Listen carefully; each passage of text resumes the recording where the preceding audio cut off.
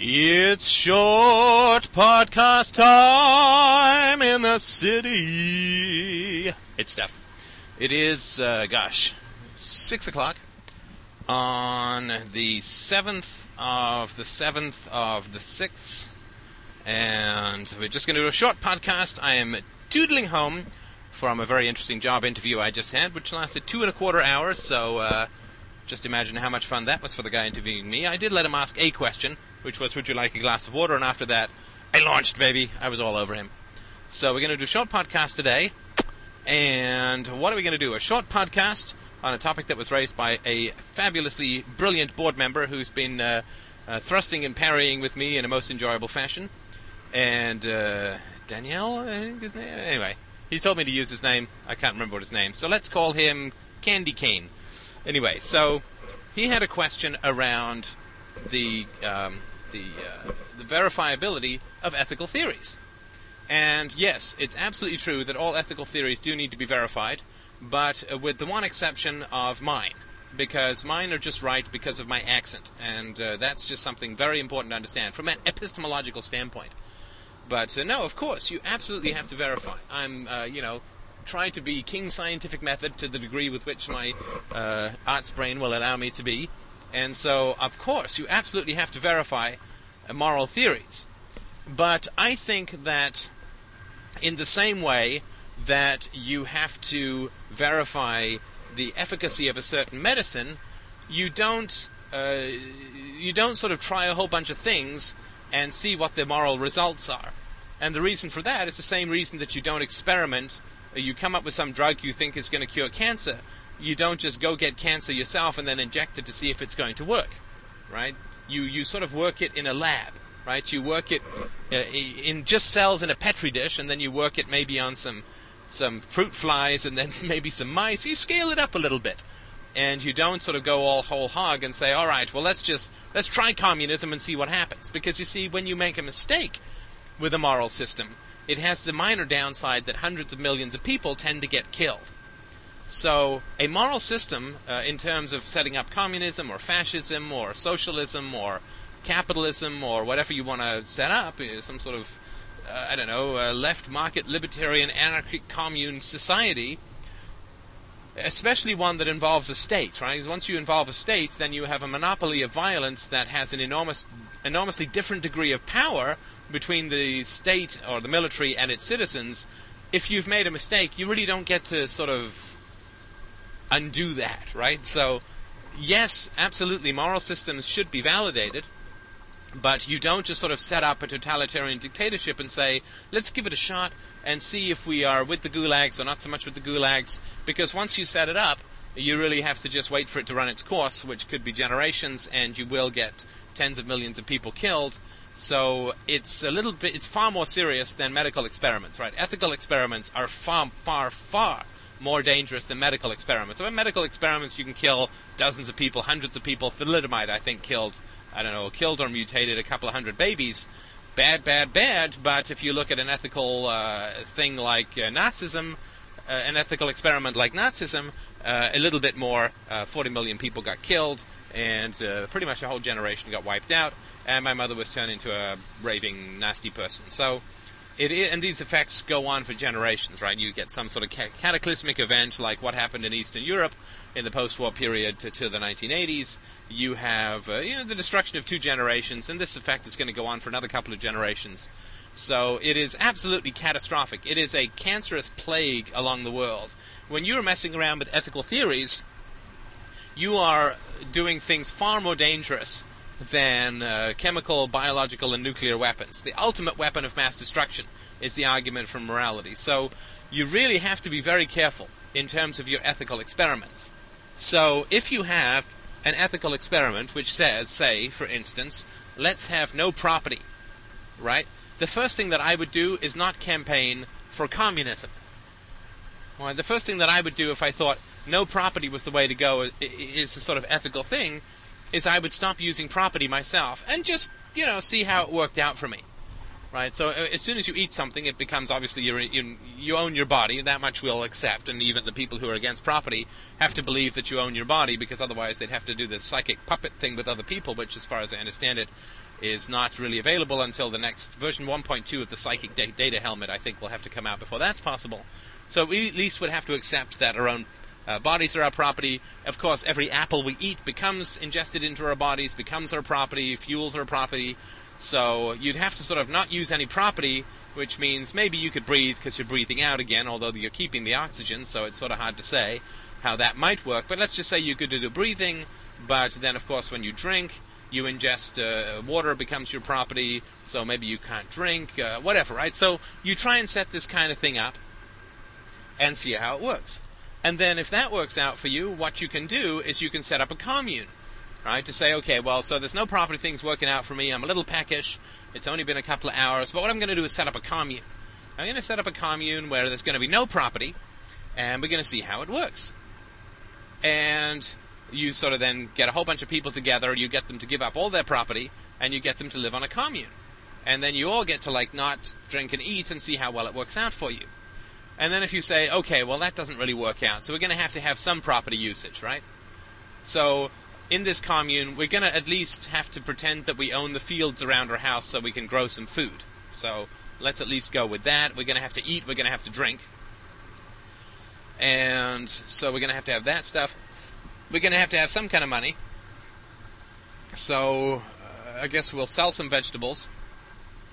But only the house leader is the one who, like, everything comes to me, the house leader, and then I distribute it to other people based on their need, right? So you're sort of coming up with your own validation based on your own personal experience. This is how you work out moral theories.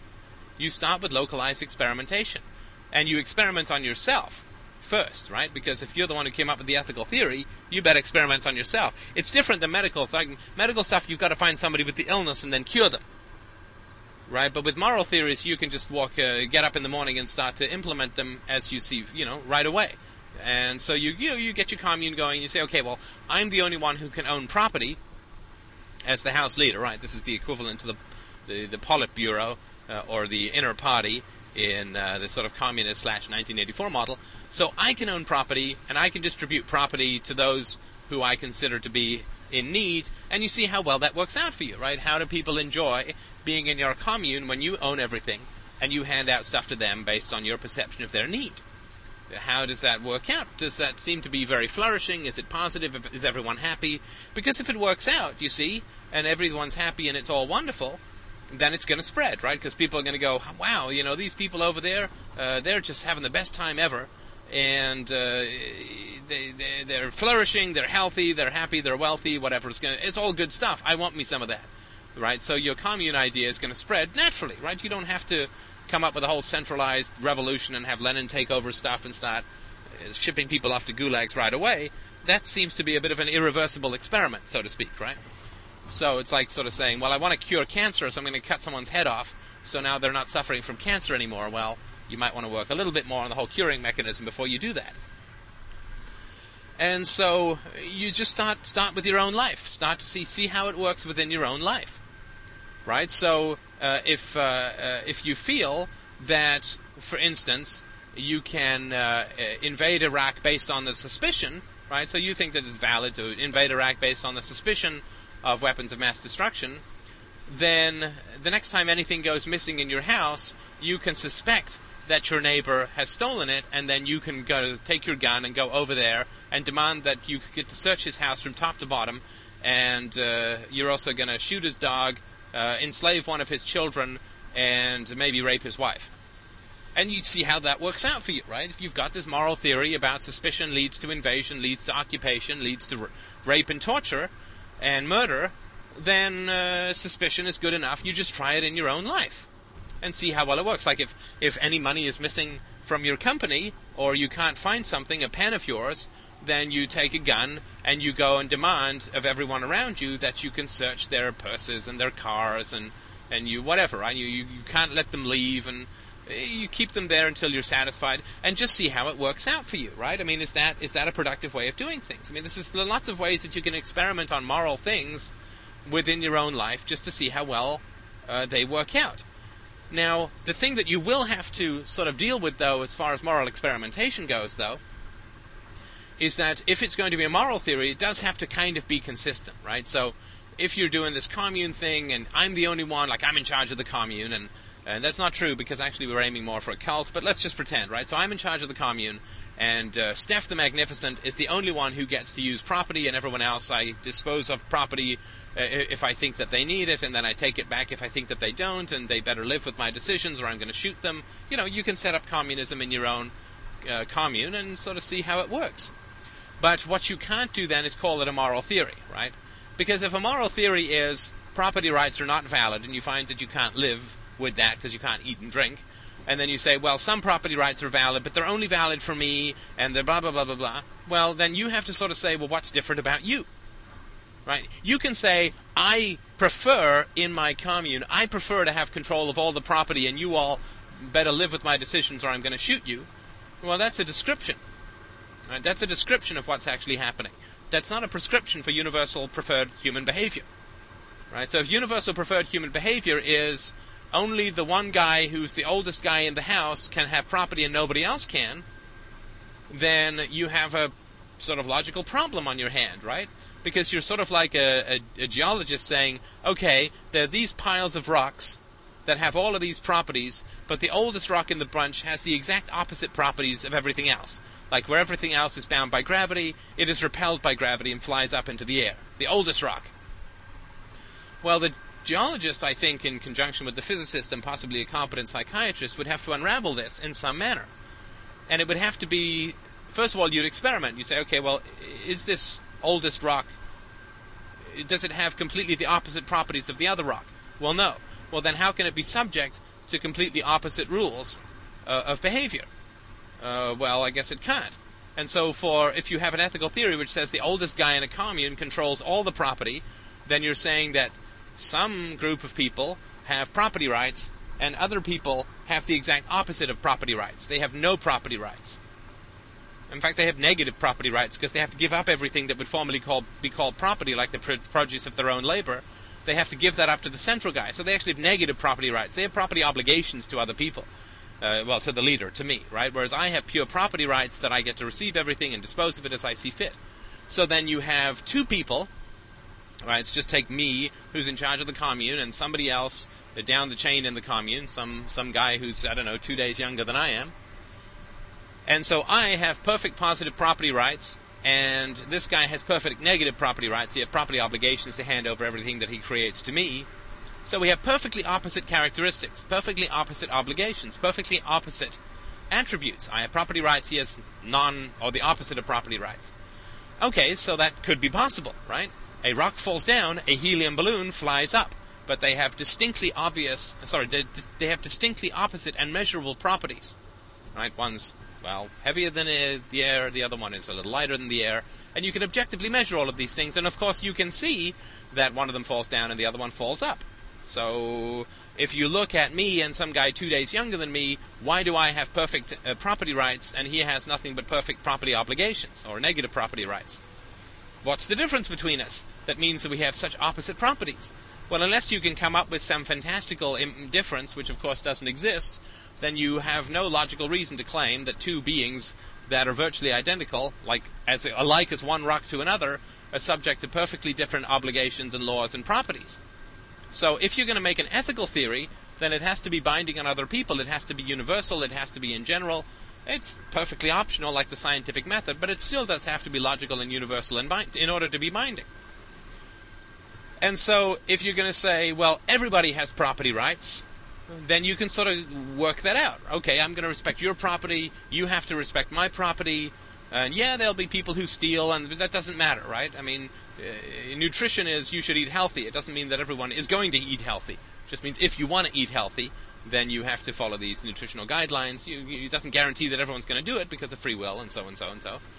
But if you're going to have a theory which says, yes, there's such a thing as property rights, then everybody has property rights, and you say, well, do children have perfect property rights? Can they enter into contract? Well, no, certainly not when they're 18 months old, but there's measurable differences between an 18-month-old child and a mature adult.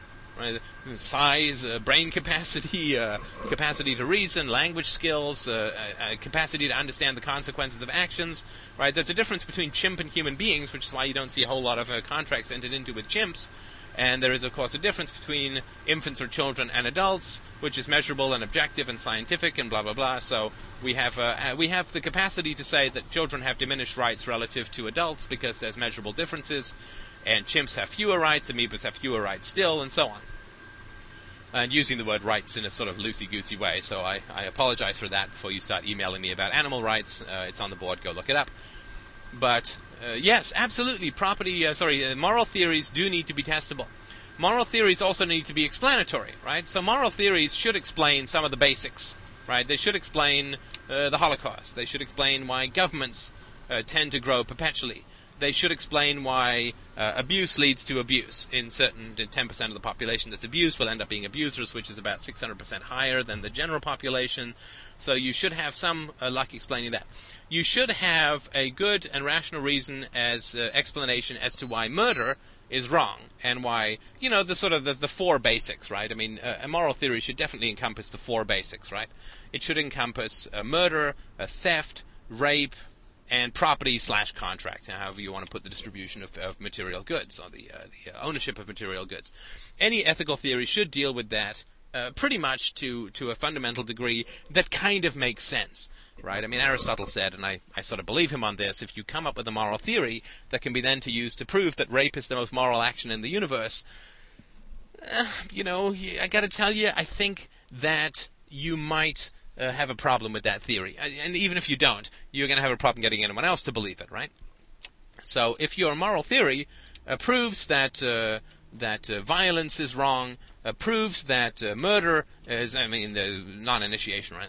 The initiation of violence is wrong, that murder is wrong, rape is wrong, theft is wrong, and violations of property rights are wrong, and violations of contract are wrong, all of these kinds of things.